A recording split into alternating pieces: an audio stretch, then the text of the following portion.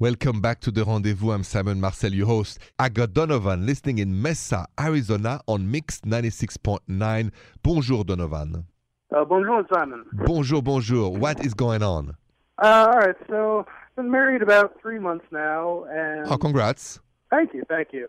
Yeah, everything's going great, except I feel like I'm doing like 90% of the like upkeep chores of the house, like dishes and stuff. And every time I go to bring it up, it kind of escalates into like a bigger fight. So what's a good way to approach that? Okay, so just what does she do in the house? I don't want to defend her, but I know before I answer, I need to know the facts. So what does she do? What does she do? I mean, she'll tidy up here and there, but I'm doing the bulk of everything. I get it. And that was not like that before you guys got married? That changed once you got married?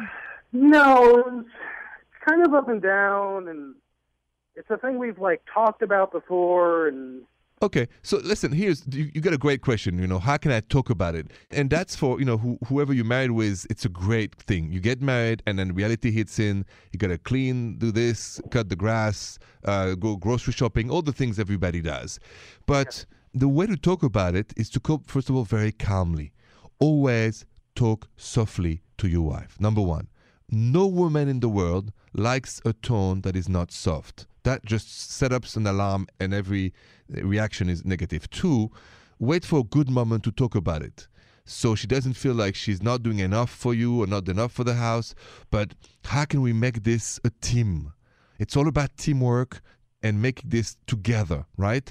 So you said, listen, I was thinking, how about since I feel like I'm doing a bit more than you, and then she's going to say, no, you're not. So you just describe it, and you say, here's all I do, here's what you do. How about, is there something that you would rather do and I'd rather do? And you find together a compromise.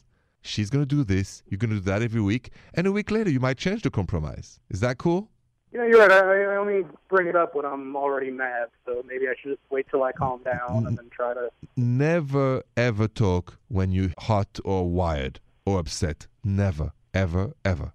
You're right. Wait to calm down and then talk softly to her. Well, thank you, Simon. All right. Best of luck to you. Thank you for calling. Have a good night. Take care. Just one last thought, To keep happiness in the house, to keep the joy of life, you have to have a good compromise.